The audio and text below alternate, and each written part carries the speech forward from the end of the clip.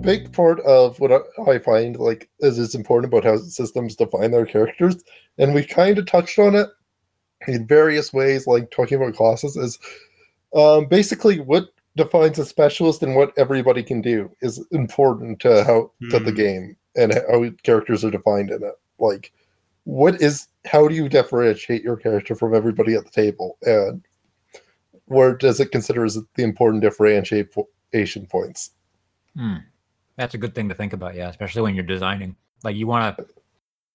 There's a trade-off between making it so that everybody can participate in every possible scenario, and then making nobody feel special at all for trying to get good at that thing. Yep. I think that's really interesting. One of the core things I have found about that is a lot of the time, like not all the time, but a lot of the time you can actually have each of the characters be fairly similar in power at doing something, but your specialists can have a lot more breadth of the nuance and specific things that they can do for specific things that come up in it. So like you can have, say, a mage that can at least fight with a sword and they'll be semi-competent with it. Like, it won't be to a point like, unfortunately, in an anima where you get to a point where if the wizard swings their sword, they're more likely to hurt themselves than the enemy, which is a little bit silly. But you could have it so that they're relatively, like, they're not going to be quite as good as the fighter at it, the warrior or whatever, but the warrior will have a large list of options of what they can do in any different combat situation, where it's like, oh, we're surrounded, I have something for that. Oh, I need to protect someone, I have something for that too.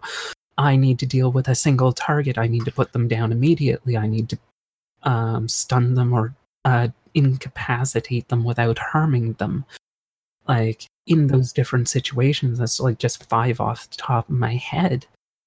A warrior would have something for each of those different situations, whereas the wizard would be like, I can hit it with my sword in all situations. But wouldn't all the wizard's options just be all of that stuff, but in spell form? Well, yeah, that's kind of the thing, is that the wizard's magic but then it's not actually differentiation. Well, it is, because there would be different things that he'd be doing. Like, he may not have something for every single one of those situations. He'd have other situations that he'd be able to do stuff. Because one of the big things about magic is it's so broad, you can have spells for almost anything. Right, that's part of the problem, I think. Well, I think a lot of systems don't go far enough in restricting magic to its own little corner, so that the wizard doesn't become the Swiss Army knife. The wizard. There's a lot of games where a wizard can just by virtue of the fact that they can have something in their back pocket for every situation, becomes the star of the game or the MVP. And it's some games do that more than others, for sure. But it's good, and it's hard to design yourself out of that if you don't have a framework for how your magic works in your game. If you don't have like a story behind the magic, and the magic is more derived from a mythological substrate than a mechanical substrate, and magic can do anything in your imagination, then it becomes very hard to be in a party with a wizard and have any other specialization, because the wizard can just do your thing too. Yeah, I actually did find a way to get around that. That there's 2 things that I use to restrict it in Sayarsa, which is, the first is you have to know how to do that kind of thing. Like, each spell is fairly basic, and you customize the spell on the spot usually. Well, you can anyway. The concept is, though, you have to know all of the individual little pieces to have the pieces to put together in the first place. The second part is, it's a lot quicker and easier and cheaper in general to use something that you've prepared in advance, that it's like, okay, I've put these parts together, I've studied it intimately, I know how to do this on a regular basis just off the top of my head. That limits your options, but it gives you more you can do at a time, because if you have a very explicit situation where you need to do something that you don't normally do, you can build a spell on the spot for it, but it's going to take a while. It's not going to be cheap. It's not going to be easy to do. You're going to be sitting there and doing like a third of what you normally could do, kind of thing. But it's like, eventually the wizard will be able to do almost anything if they get high enough level. They can eventually have a tool for any situation if they sit there and work on it for 5 minutes. Right. Whereas warrior can just reach over and smack the guy in the back of the head in 2 seconds. You may not want to wait 5 minutes for the wizard to, put the target to sleep. Generally, you don't. Generally, that's not a choice. Yeah. So, by doing it that way, yeah, you can give the wizard versatility, but it comes at a cost. Like, it's not something you can do at the drop of the hat. You have it if you have time to worry about it. You just may not have time to worry about it.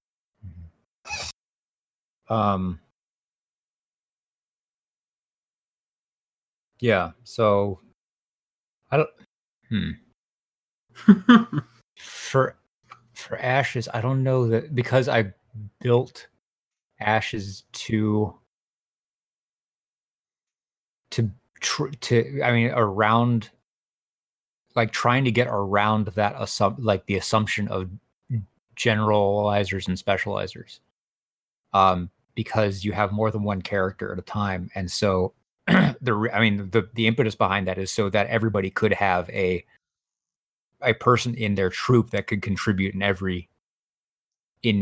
not every situation, but just about every situation, like most situations. So you can have, you're playing a character being your troop that is the face man and the stealthy guy and the lore person and the strong dude. They're just not in the same person, but you have the opportunity to do all that stuff. I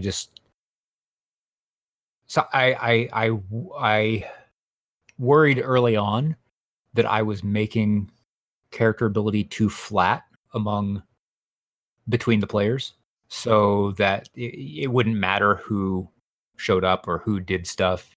But that didn't seem to be the case, which is something I'm very glad about, because the way I constructed the fiction around those mechanics was such that it makes sense to be able to participate in the situation. You're not participating with the same person; it's still the same player participating, but the fiction of who they're inhabiting in the game shifts. And I was worried early on that might not be an acceptable level of gradation. But it turns out that people, if they're playing, they actually don't care. It seems they're just like, oh, hey, I can do a thing. Cool. Oh, hey, you can do a thing. That's cool. All right. So the fiction by itself is enough to drive it. Like, you don't need the while I don't know, Tom is the best at, like, his main dude is the stealth guy, so we should still send Tom's main dude in. You can still just be like, oh, well, I'm here and I will just take my, I don't know, newest recruit and send him in, and he's now the stealth. Like, yeah, so the fiction is enough to drive the plot forward, and it doesn't matter mechanically what would make the most sense. It's that I don't have big variations in the mechanics in the first place. Okay. Such that the guy at character creation, the guy who's good at stealth in each of your parties is probably going to be equally good at stealth in each of your parties. They may have a little bit of difference. But it's not going to be very pronounced, such that if a situation arises where there's a goal that needs to be achieved through stealth, either character can have an Okay. on par chance of doing it, like pretty close. Like between the difference between 0.7 and 0.8 out of 1. Okay. So yeah, and that fiction worked for the players, or has worked for the players so far. They don't seem to mind the fact, like, it doesn't feel like anybody's stepping on anybody's toes so far. Cool. And that was a worry early on, because I really thought like I may have to just scrap that whole idea and, you know, make it so that players could really focus heavily on one thing, and then I started worrying about like niche protection and all these other things that you sort of have to worry about when you allow for hyper specialization, because you don't want one character to invest their advancement currency, whatever it is, in getting better at a thing, and then somebody comes along who hasn't invested anything in it and is almost as good, you know. Right. That really feels shitty as a character, as a player. And so you really do want to make, if you can avoid that situation, and it's probably better. And the way I avoided it was just by, if you specialize in it, you're going to get better, but you're not, because the other thing is like, it's not necessarily a dice roll. The exertion mechanics are such that the guy, like, one exertion is as good as one exertion on anybody. Like, it just, do you want to succeed at this thing? Okay, check it off. And whoever did it, that's fine. It's like, you just narrate that guy doing it. It's not like it only becomes at the higher level where you want to do something really risky. Does the gap in skill come into play at all? Right. But that feels more narratively justified. You know, when you're doing something really risky, and you go like, oh, okay, let's send the best guy. Yep. You know? Yeah, absolutely. Yeah. It the topic hits close to home for my game, because the entire premise is that everyone can do anything from the beginning of the game, and that just based on your choices, you become more and more specialized. But innately, there's nothing that says that you do any action better. And the progression that I've set up is that you are more likely to succeed in the tasks that you have previously done. And I find that that's usually enough to keep people motivated to stick with a theme for their character that they find that they enjoy. But I've not restricted anything from, you can pick up a weapon you've never grabbed before and try it, but you might not be as good as if you had something closer to what you had used before. Right. That's reasonable. Yeah. But what about for games like where those things don't even come to the fore? I mean, yeah, there are a few games where they don't even have any difference between the characters mechanically. Right. It's all in the narrative. Like Fred, why don't you talk about Wander a little bit? I mean, the characters there are very. They don't have degrees of specialization between each other, really. Not really, no. I mean, within the, I've been calling them archetypes, but they're basically playbooks, if you're familiar with Powered by the Apocalypse. Within those, they'll have certain specializations, but those are pretty basic stuff. Yeah, and it's not like it functions in a very different space, where it's not like you have the rogue, the wizard, and the tank, or whatever for your fighting. It exists in a different space where those specified roles aren't as strictly important. So it doesn't offer those levels of specialization, and instead assumes that you're all kind of about the same skill level because you're pretty much just normal dudes, but maybe you're a bit better than everybody else at spinning a fake story, or you know, hitching a ride or something. Right.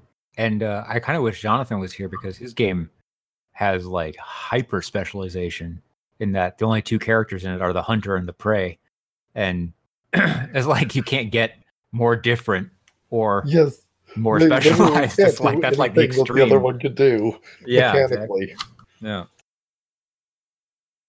Yeah.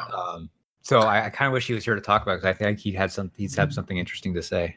But in his stead, I could say that, like, if your game is such that it's the kind of game where the story demands hyper specialization and you control for it well. I think it can be very, very rewarding. Because it there's a really interesting, there's a great sense of fun to be had at the table when your character can do something no other character can do. But it's hard to give 6 people that thing at the same time, or 5 people that thing at the same time. It becomes super tricky. Well, but I think that there's always going to be, even if we're not talking mechanically, I think people are always going to introduce, here's the personality my character has, and here's the ways in which they interact with you different than others, and gives them a different type of specialization, a way in which they fit into the narrative specialization rather than a how they solve problems specialization. Okay, yeah, that's a different kind of specialization. Yeah, that's interesting too, because you can have characters that are very mechanically close together, but that their role in the narrative is such that the narrative might even pull them in 2 different directions. They're so specialized. Even if you have people that can do basically the same thing, how they go about doing the same thing can actually be very important as well, which you learn very quickly if you look at design for an MMORPG. Basic concept, I can heal someone.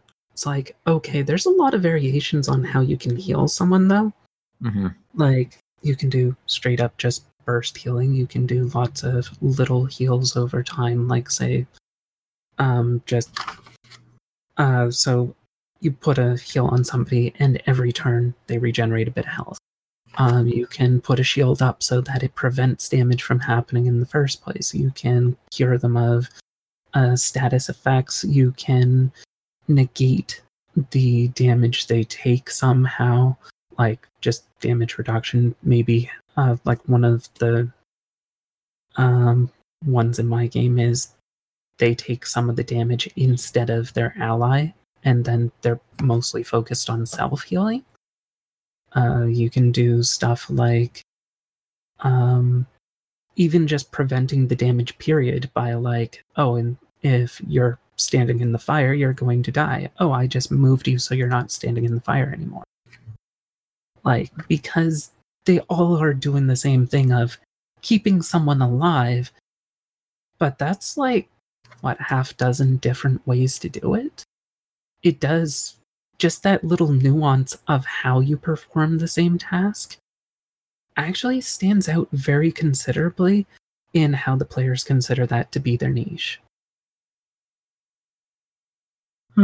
Potentially, though, I think there's much more impact to having a specific role or void that one can fill rather than just that. There is on a broader scale.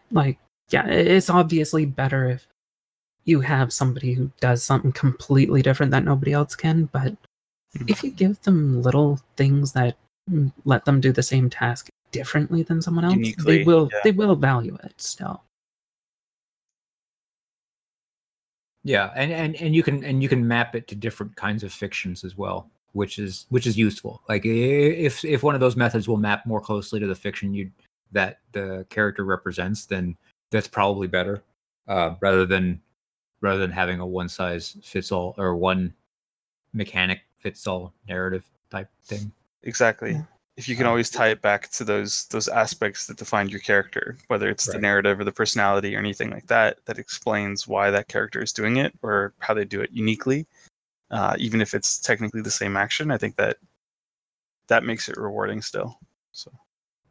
Oh yeah, definitely. You can almost hide a lack of differentiation just through the narrative alone.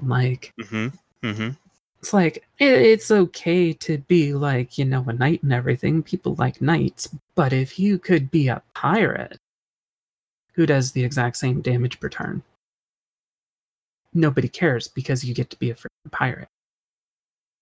I'd rather be a knight, personally. Okay. There are, but I just want to take a nice big shit on your example. That's all. I don't know. I mean, you don't want to be a pirate? No, never. Oh God, we can't be friends anymore. Yeah, I'm Because always on the something wrong. ninja side of that debate. Okay, I understand. You can be wrong, but it's okay. Yeah, that's Everybody something knows Rob and I disagree on because Everybody knows the true answer is the half pirate, half ninja crossbreed. That's gross. wait. No, sorry. I'm trying to remember a certain historical figure that is actually relevant to what you just said. Oh, are you talking about the Chinese pirate lady? that She's had, different. She's a crossbreed between a pirate and a corporate manager. But that's, Yeah, that's true. as someone who had a like boss character who was heavily based on them, yeah. Mm-hmm. Yeah, man. She was a cool lady. Jesus, that was crazy shit she did. I always really enjoy historical characters that are just they're way crazier than anything somebody has written. That's so interesting. Oh, Yeah, it's like this- if you wrote the story of that particular person whose name escapes me out in a role playing game, people would call you out for calling it unrealistic. It's like, yeah, exactly. That's Mhm. like there is actually a phrase for that. It says that I can't remember. his it name. only makes sense that truth should be stranger than fiction. After all, fiction has to stick to possibilities. Right. Ching something. Ching Shi? I think that was her name. Maybe. Yeah, that is actually, I'm pretty sure that's right, but it's a bitch of a name to pronounce. Yeah. Something like that. Yeah. She started out as a prostitute and then became like some crazy pirate queen. It's pretty Yeah. badass. Just like me. well, Apparently, it's she spelled married into piracy and just took over when her husband died and started imposing her own rules that made it Hey, the whole it's thing family more- business. Again, same. Fred is the resident hooker pirate queen here. Clearly. Yes. Obviously. Anyway, I feel like Anyway. we're slightly off topic, but I don't feel like this was a bad topic. Steering us back on topic harshly. Yeah, good job. Hard to Um, port, I guess. Hard to port. Hard to Uh, starboard. I'm more of a hard to stern kind of guy. Yeah, I know. Well, apparently, some people in here are hard after hearing about the Pirate Queen.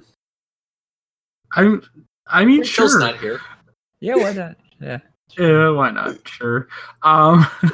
So one of the questions that we were asked to, or we're going to ask is how much or what kind of character does a game need? So, for example, we have like Rob's game, which needs many characters, much characters. I Yes. think you have at least like 3 of the fuckers, right? You at the start of the game, you're asked to choose one additional person. Okay, so you got Um, 2. You have 2, and then it will cap out at 4, generally speaking. I don't, mainly because that's a space issue at that point. There's nothing in the game mechanically that breaks if you add more characters. But I've sort of justified that narratively by saying like the War Mage can only really control the fate of 3 other people. So, you know, Yep. that's how it But goes. what the question probably more means is like how in depth should a character be for Yeah. game X? How much do you need to write down in advance? And how Well, much needs to be defined over time? Mhm. Well, I would argue that really depends per system. Like L5R. Yes, that's also loaded into what he said, but Yeah. Like, But yeah, Go go ahead. Talk about Go L5R. Well, I mean, the L5R for me, it's one of those that I've kind of come to the conclusion that you should be accepting a novel's worth of detail, something that's perfect with Catrice. With the What? characters, I saw your background you showed me for the Cobalt. You would fit perfectly in L5R, but it's basically, it's like for me, I don't mind at least. I think the healthy, if you go generically across all things, a page at most is probably the healthy because it gives you a nice detailed outline that you can give to people. But I mean, like L5R, you're looking at something that is minimum. They say you have 20 questions you should answer. They suggest adding another like 40 to 50 to it. Yeah, I hate that shit. Well, I mean, like for L5R, it's very much a social game. So the more detail it.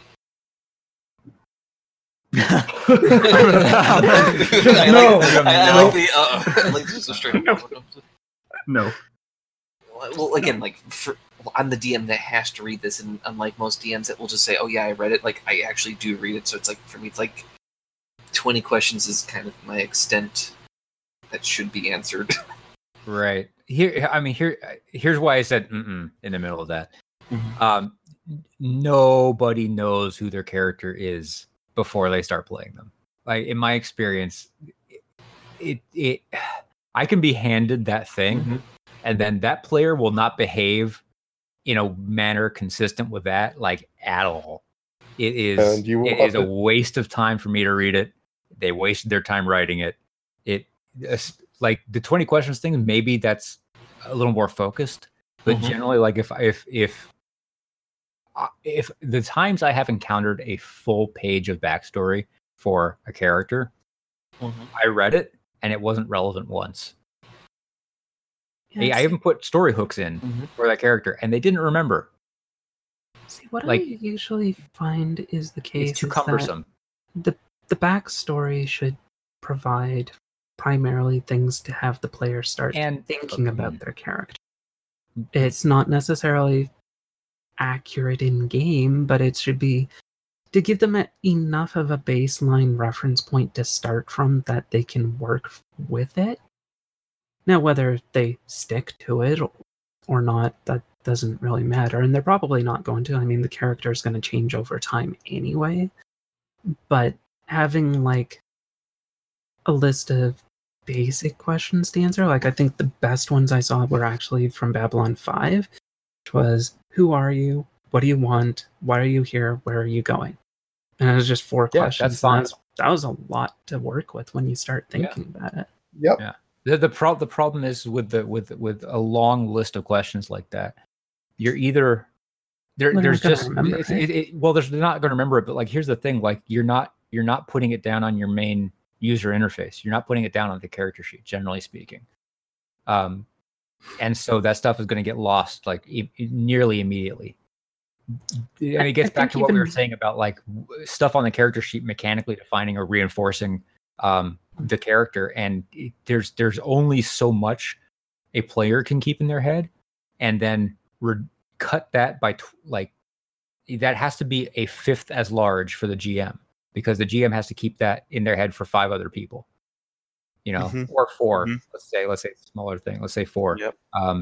But giving them that much information like virtually ensures that it's just wasted time, and you could do better with like 3 or 4 bullet points. I think the Babylon 5 thing is great.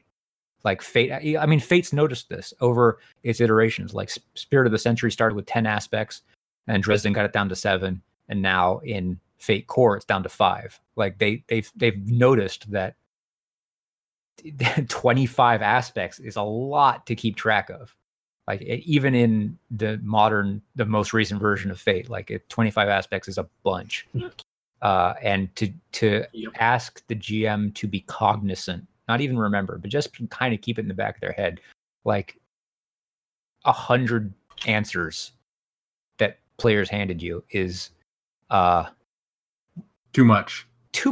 It's just crazy as a designer to ask a person to do that. Like people can remember things in 3s, 4s, 5s, maybe, but yeah. Generally, it's tough, man. It's real. I mean, you're asking a lot, and you're asking. I think it's just doomed for failure, and I think there's no. Maybe there's not no point, but there's more to it. But there's one thing you pointed out: 3 to 5 things at a time. That's actually fairly true, but it's also not entirely true. Like, if you give somebody a choice, only hand them 3 to 5 options, never any more than that, because they won't be able to make like a sane choice with it. But if you break down a complex choice into several smaller choices, they can handle a little bit at a time. Now, that's also kind of true in building up your character. Like, if you just hand them, like, here's 20 or 100 questions, like, they're not going to give any thought to each individual question because they have so many to go through. They're going to rush through them as first thing that comes off top of their head. That's a good point. If you only have like 3 to 5 total questions, but you phrase the questions in such a way that they're open-ended so that they actually have to think about it for a while, it's like, even like the questions that are mentioned there, like, who are you? And it's like, that's a really big question. You're going to have to think on that for a while. Yeah, that's the first thing Fate asks you. Like, define your character in one phrase. Like, what's your high aspect? What's your big aspect? You know. Yep. That's a good way of doing it. Yeah, an open-ended question, a couple of them, I think works well. I think going over that, you start running into problems because if you have players that are willing to commit, it's rare that you have 4 or 5 players willing to commit to that level of detail. So there's going to be an effort differential right off the bat. And as a GM, you're going to tend to focus on the players that gave you more. And you're going to create like this weird spotlight disparate scenario where you can focus on this other character because you've got a wealth of backstory for them. But this person who sort of like went like, I'm not doing 20 questions. Come on. Is not going to enjoy the game as much. And I don't know. It seems to me it in places where I've seen that happen, it just raises a lot of problems that could be avoided by paring down the list to something that's more manageable and easier to get through in a session 0. Okay, so sorry to step on your entire point there, Mike.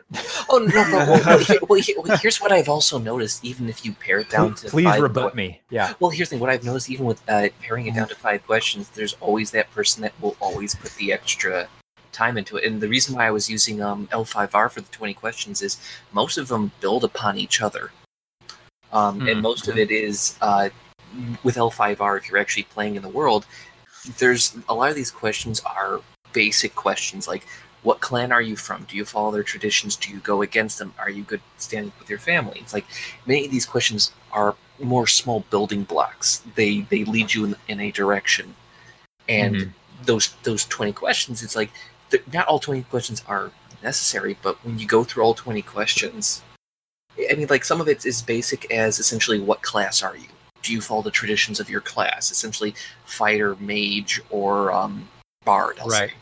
It's right. It's kind of essentially what you would have, I would argue, most of the time in a general session 0 with people. That's the reason why, like, that 20 questions, it seems daunting because, again, there was no context for every little piece to it. But when you crack open the book, it's like those little 20 questions are essentially, if you really pare them down into like categories, you're looking at maybe 4 or 5 categories. Which, again, I mean, that's reasonable. I think I remember doing this actually when I was playing L5R, and it wasn't like I got through, I think, the first half like pretty quick because you just go like, oh, okay, I'm doing this. Yeah. And then like the last half is sort of like more about like who they are. Yeah, you think upon it for a little bit more. Well, it's more like who they are rather than what they can do. Like the first half is like what they do, and then the second half is who they are. I still think it's too many, and I think there's value in paring it down to like but it's like can you fit answers to all 20 questions on the character sheet? If yes, okay, then I think that's probably a way to do it. That's at least for my case, I found it. Yes, then it can be a viable path. I'm saying in general, if because you brought up the thing of like add 40 to 50 more, and I'm like, go fuck yourself. But no, you know what I mean though. Like I feel like there's, if you can get the stuff on the character sheet and the game is going to use these answers, okay, that's a different proposition to me. Yeah, well, that's the thing is those questions are usually for both the player and the DM to be mixed together. Again, it's essentially what I do with any of my sessions of talking with people. I do a kind of a permutation of it. It doesn't matter if there's no one who's essentially a mage, priest, weird, creepy Japanese thing. So that question gets thrown I think out. it's But it's like- Shugenja, right? In yeah, Shugenja. Yeah. Yeah.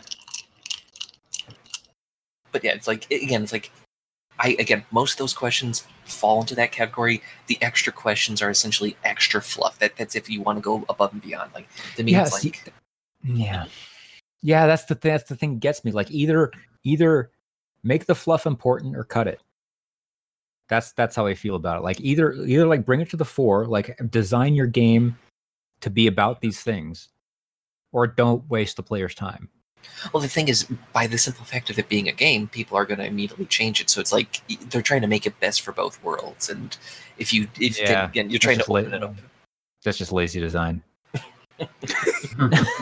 I'm sorry. That's not knowing what you want to do and trying to appease people. It just doesn't work. I know. I mean, that's not something that that's not like some dictate that I'm telling people. I'm like, that's what's happened to me. Like when I try and please both camps, like everybody goes like, "Ugh, sucks." And then when you go like, "Oh, okay, never mind. I'm going to take it this way because that's what I like." And people go, "Oh, I kind of like that." Or people go, Okay. "Oh, that sucks," but at least you pleasing half of them now. Shit. There is a good point to that, though.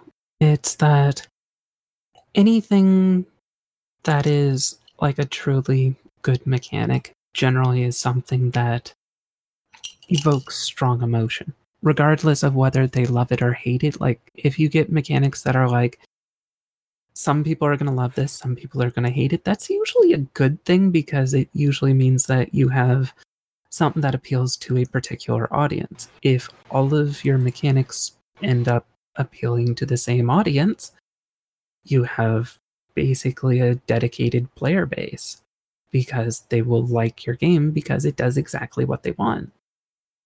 If you're going to have a game that's dedicated to a much larger player base, you can only really do those love it or hate it things for individual subgroups within it. So, for example, the core don't- mechanics of a game, like Mhm. for how you resolve combat, that should be bland as fuck. Because nobody Disagree. can. Okay. Okay. Why? Tell me. Okay, so before we get too far off this, I just wanted to bring up. I'm not sure if this is in their other games because I've only played the tape, but in Urban Shadows and in Masks, they both have, each class has its own unique 5 questions that are focused on getting the character set up. Like, they aren't unreasonable questions, and the main point of answering these questions seems to be, okay, you have help you make sure that you have a defined starting point for your character, and help you think about the type of things that are important to that type of character. I just felt I should mention that before we moved on too far because I really liked it. Sorry.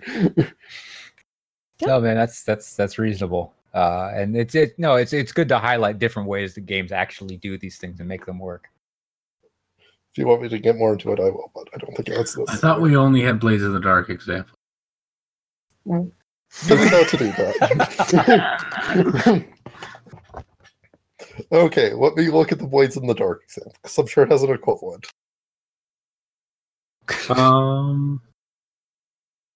Yeah, Probably. it does. It asks you to define the island you came from and I think social class too. It asks you to say what job you used to have Job, and where yeah. you're from, and Yeah, like what your family did. Right. And then you also get to pick some starting, like some things about your character, like some BDIs and some existing relationships too, and some other stuff. Yeah. Yep. But I think you're right. But all that stuff's goes on the character sheet. I think that those questions are on the character sheet, and you just Yes, circle the answer. actually, so, I should point out that so are the ones in the games I mentioned. Right. Mhm. Well, Powered by the Apocalypse just does that. Yeah, it just makes the play sheets like here's your choices. Go.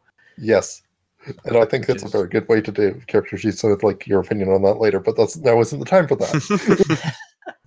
It is always the time for that. No, cat. No. No bad. And also, there are actually they aren't on the character sheet. I'm not sure if these ones are anyway. Like Blades in the Dark has like 3 questions for each class that are like are your setup basically. Like Whisper has, why did you pursue the path of the Whisper? How did you develop your voice? Are you an Etzo, or did you study and practice on your own, or did you have a mentor? Right. Yeah, and those are great. I think those are like that's an excellent set of questions for the player to consider, and then but it's not too much, and then they can build off of those in the game, and they're always right in front of them. Basically, the reason why we want to do Old Blades example is it's one of the games that I've read that is the most cognizant of game design I have like literally ever read. Yeah. Well, Blades in the Dark is weird because it was like almost designed in public. Yes. You know, like That when did help. when he's finished the Kickstarter and started posting betas on the Google Plus thing, like people were like, this is not working. And he's like, okay, I'm going to go fix it. And then he'd come back and then do another one. And then it was like, whoa, this is weird. Like we're changing huge parts of the game, like in front of this guy's face. That's what you're supposed to do in beta testing. I know. It's just, it never happens. It's like, I mean, because here's the thing, right? So the Pathfinder 2 game just came out. I'm sorry, I'm deviating from Blades of the Dark, but it's to make a point. The Pathfinder 2 game came out. No points. And I cannot envision this thing being different at the end of the playtest. Like, it feels done. Like, way done. Like, in the bag. Like, it's full layout. Like, they may do some, like, small numerical tweaks, but I cannot imagine, like, actual systems changing at this point. Like, there'd be no way to do it. It's too big. Always have to be open to, once you release it into the open, that there's gonna be problems. Like there's gonna be something that you could not have predicted. Something major is gonna need to be completely removed or overhauled. Yeah, I'm not saying that's not the case. What I'm saying is like Pathfinder's not going to do that. They like somebody could find like a major flaw in the system. I would be very surprised if they actually deviated from it. I think the L5R is the same thing. Like the beta, as far as I could tell, was very like pretty similar. Don't get me started. Don't get me started.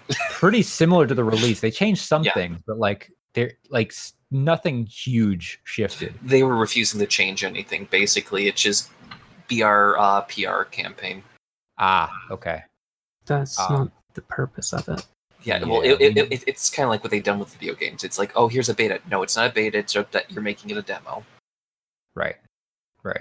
I mean, 5th edition actually, to WotC's credit, they actually did listen to a lot of the feedback on the betas, and they cut a lot of the really good systems that they came up with when players didn't like them. I don't know why, but it's fine. It's fine. There's a downside to designing in the public too. Well, part of what you have to understand is that your players are not always correct. No, they're not. Sometimes they want things that are not actually a good idea. I believe this is Rob's old standboy phrase, but and it's like something he got from somewhere. Players can tell when something is wrong, but their suggestions for how to fix it are very rarely correct. Yeah, it's Neil Gaiman. I want to credit him specifically because he's like, when somebody reads your thing and they don't like it, they're probably right. But if they tell you how to fix it, they're probably wrong. Mm-hmm. And I think that's something very, very, very valuable to keep in your head when it's like doing any kind of design, because people can pick out when something doesn't feel quite right. They're good at that. They just don't know why. No, it requires they don't have the special training to understand how. Yeah, it does. It's reading a lot of books. They don't know what's been done before. They don't have access to that stuff, but they can tell you it's wrong, and you should listen to them. It's very, very important. Like if somebody says like something, this is really not good. Particularly if you know them, that's even more helpful. But even if you don't, like don't dismiss criticism out of hand because it comes from somebody you don't know or you think they don't get it. They're probably caught like figuring out something that you're missing. Probably. Not always, but probably. It can sometimes just be as little as the phrasing or personal preference too, though.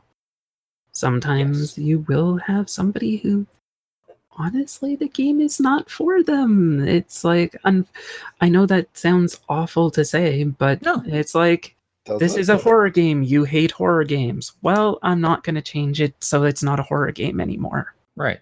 Yeah, that's fine. I mean, there's like Ashes is an intersection of RPG and war game. Like, if you're not into the war game aspect, like the part of the system is just not going to be fun for you, because it's about, you know, tactically manipulating a battlefield and positioning and movement. If that stuff holds no appeal for you, then it's definitely, I would not recommend playing it. I mean, you can play without that stuff for sure. You can use the framework and the battle stuff, and it all works without the positioning. But I think it's much more fun with it, which is why You'll lose a large part of what makes the game what it is. Yeah, it would. It would. I mean, but I'm cognizant of that, and I'm okay with people not liking it because for reasons that for structural reasons. I'm okay with people not liking for structural reasons. For reasons of like, this doesn't feel right or doesn't make sense, then it's like, okay, well, that's a better reason to not like it, and a more useful one. Yeah. Even so, you still need to make sure that it's actually an issue with what's being done. Is it like an issue with it not being explained clearly enough? Or is it an issue with them skimming over the page and not actually reading it? Well, that if you can also be a problem. It can be, but if they can take away the wrong impression, it behooves you to find out why they did that and Definitely correct it for sure. Like, make sure you understand. We are way off character topics here. No, we're not. Exactly. This totally fits with characters as well. You are totally off, is the thing. Well, Yeah. kind of. We are kind of off. We're more talking general RPG design than the same things we've already said, but this is still somewhat relevant. But yes. Okay, like, let's talk about like something that's really important that we haven't touched on enough. Sure. Basically, what you put on the character sheet and what you just choose to define is will A, set the tone, and B, part of what you're going to define is related to the genre. Yeah. Mm-hmm. Mm-hmm. Mm-hmm. I think we all. I don't think any of us would dispute that. Yeah, no, that's the thing we do dispute. Yeah. So, Objection! basically, what you need to figure out is how is what you're defining suiting. How do you is what you're defining suiting your tone? Or are you expressing your tone properly? Or are you including things because you think you need to? That's a good thing to point out, because some people do include things because they think they need to. Yep. Hit points are one that I see a lot. There's a lot of ways to take a character from functional to not functional without hit points. Plenty of ways to do it. I mean, you could still make the case that, like, yes, they're all still hit points. You're just calling them something different, but I think the fiction of that thing matters a lot. Yeah. Can matter a lot. Maybe it doesn't always, but it can. It can a lot. Like, the difference between, like, even just calling it hit points or wounds, even if they were functionally identical, that makes a big difference, because hit points don't necessarily imply that you are actually crippled or wounded. Right. Like, you can be low on hit points, but you're okay. You haven't really suffered any real wounds. Or even just taking the same concept but saying that it's sanity damage instead. Sure. That changes your perception of what is happening, and that shifts it from a physical conflict to a horror. And like, you can play with what your character or your game experience is supposed to feel like, just based on the definition or the terminology that you use. Yeah, I think Fate is a game that does that in a really interesting way, because they tend to have multiple damage tracks that you can be taken out with. So you can be taken out with physical damage or mental damage or social damage even. I think some games have other ones too, but those are the general three. And so different things can attack those things. It implicitly sets up more options for the sort of specialization / generalization we were talking about earlier, because now you have multiple ways that a target can be weak, and therefore multiple ways that a character can be strong. And that shifts your design into a space where you're not building more options into the game, but you're giving players more effective options with the skill set they have. And I think that can be a useful thing to keep in your back pocket. I would hazard caution in towards things like adding too many different damage tracks. Like, one of the biggest things that I've noticed is when you have like 3 or 4 different types of hit points, whatever you want to call them, you basically wind up with a situation where no matter what you do, your character is going to have something to exploit, usually several somethings, so that every character is basically a glass cannon at all times, because there's always going to be something that can hit them in their weak point.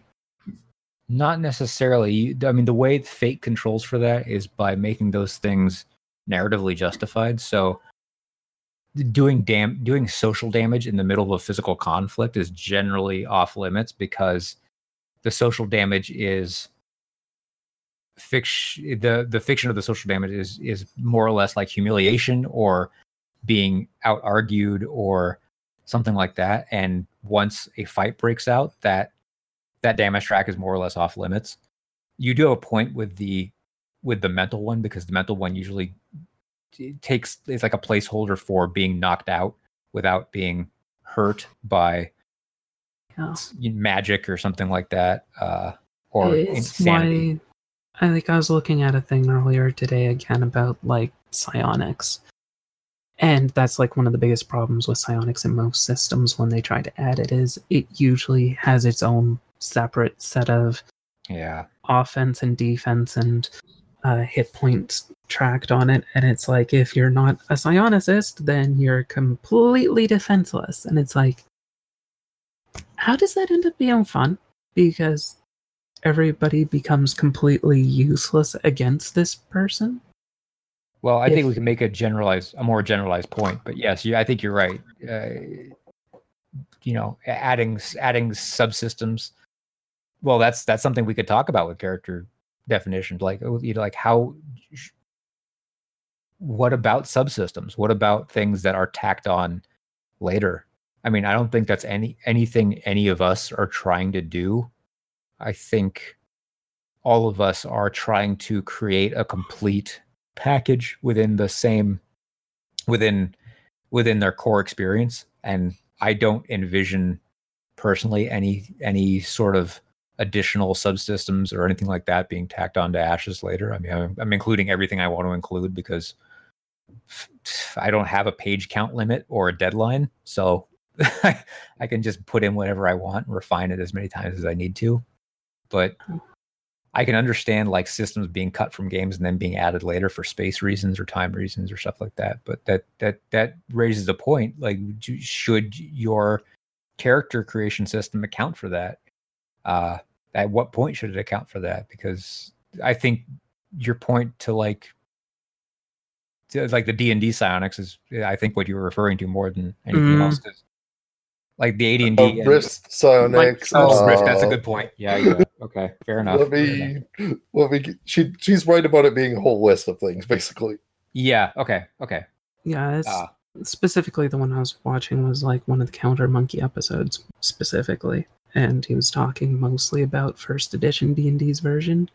Yeah. Which was hideous, but at the same time, while I was listening to that, it's like, but it was integrated weirdly. The enough. psionics in Anima are actually really good because of how well it was integrated.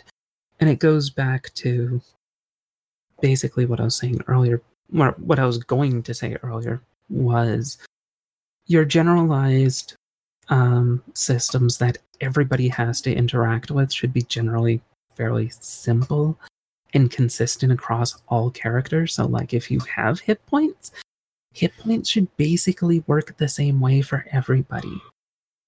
Doesn't matter what class they are. Maybe you can have like a class that uses hit points as like a consumable resource where they spend hit points to cast spells and then they can heal themselves or something like that.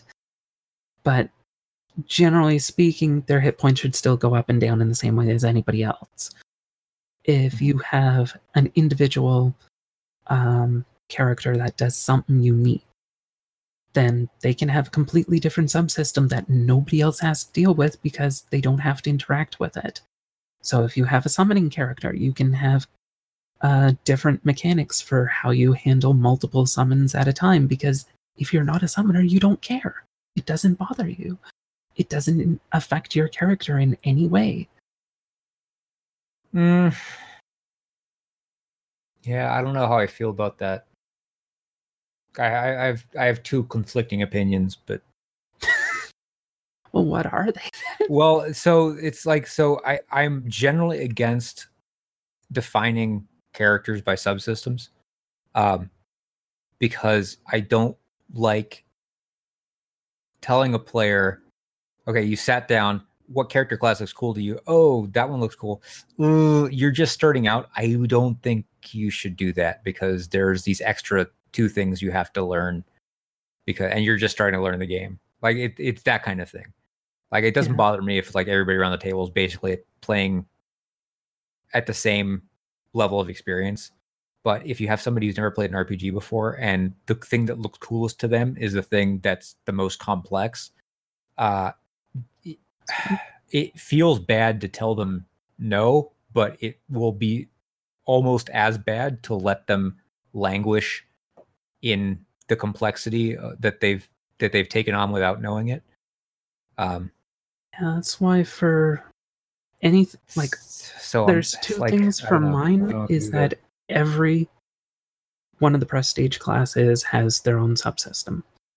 But yeah, I know I did something stupid there to myself. Yeah, like this is more of a pain in the ass for me than the players, because the subsystems are fairly simple.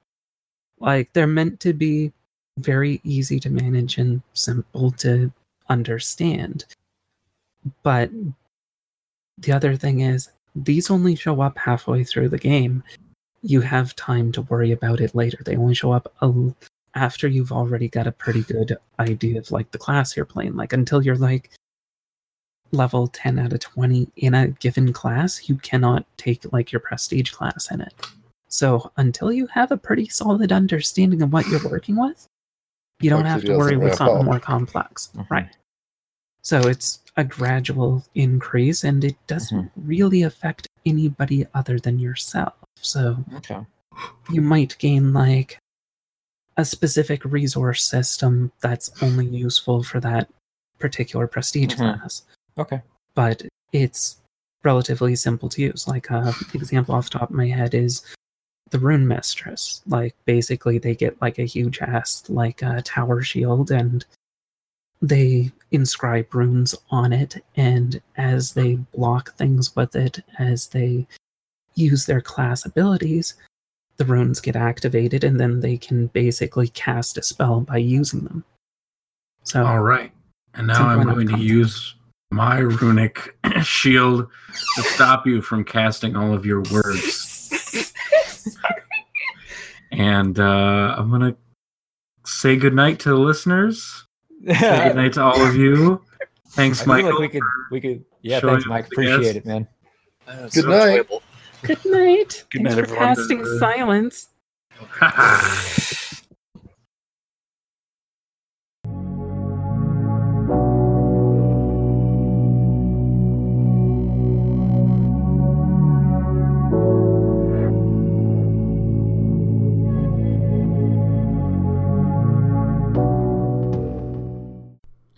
And here is Fuck You, Pay Me in a kobold voice. Fuck you, pay me!